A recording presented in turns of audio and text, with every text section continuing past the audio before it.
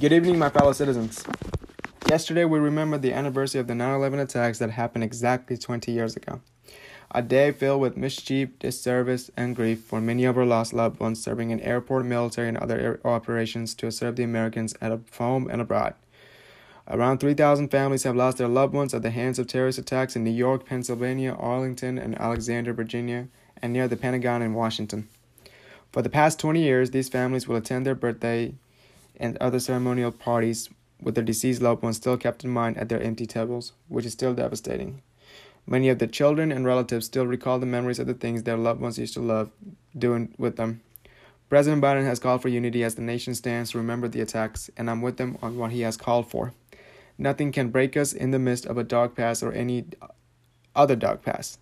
We need to stay together, and our prayers goes out to the victims and those impacted from this atrocious act of fear and terror 2 decades ago. Thousands of projects will be performed by citizens across the country to commemorate the 9/11 families, service members, and first responders' heroic actions and help us become secure. In Atlanta, American Red Cross members will continue to seek blood donation from local citizens.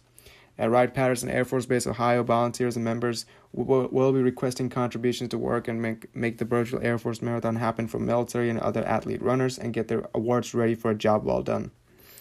Alabama and the West Coast regional neighborhoods at places such as Las Vegas and San Francisco are working to provide free meals to the homeless and low-income populations around their areas.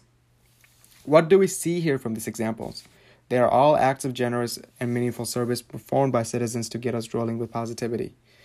I will personally continue to work on mental health public service projects, and this time around, I have actually become interested in helping Americans understand the need toward investing for retirement plans with effective returns over time through educational service projects, so please stay tuned for that. Service projects will always be the frontier of my work ahead on top of our economic and airmanship agendas. We will honor this week and the next few days to those who went overseas to serve and not ask for anything in return, besides our people's love and appreciation for the duties well done. This upcoming week, we will be celebrating and recognizing those who have worked diligently at the industrial levels from space and defense sectors to keep us competitive in the global arena for space exploration leadership and aerospace activities to keep us rolling in the game. One of the ways to build back our backbone is performing and showcasing great spirit in providing the best quality STEM education for students, as well as innovation and technological ingenuity and consistency of adapting natural conditions for space. They are all pivotal and will remain so in the future. Serving as a young pilot reminds me how much I can help this country to provide the thrills our people enjoy. And I'm grateful to be sitting in this position every single day since I began in January. Every citizen in this country deserves a chance to serve and represent our families by getting involved, not in this month, but every month of each year. The work of officials and the government cannot remember these events and work to provide something valuable alone.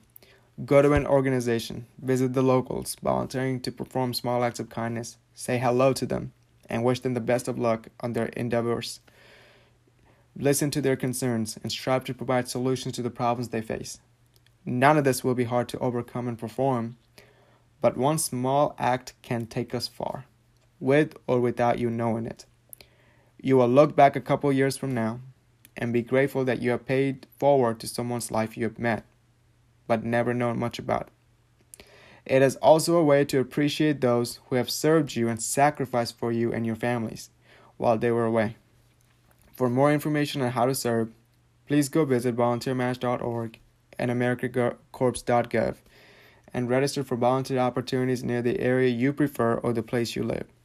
Let's continue to bring the best of us in what we can provide: resilience, happiness, and joyfulness with strong pride. And let's show who's running the play again, showing the blueprint again, and being the walking minds again to the world. America is meant to lead the masses. I will get in touch with you all back next week, and thank you for your resilience. May God bless these United States of America.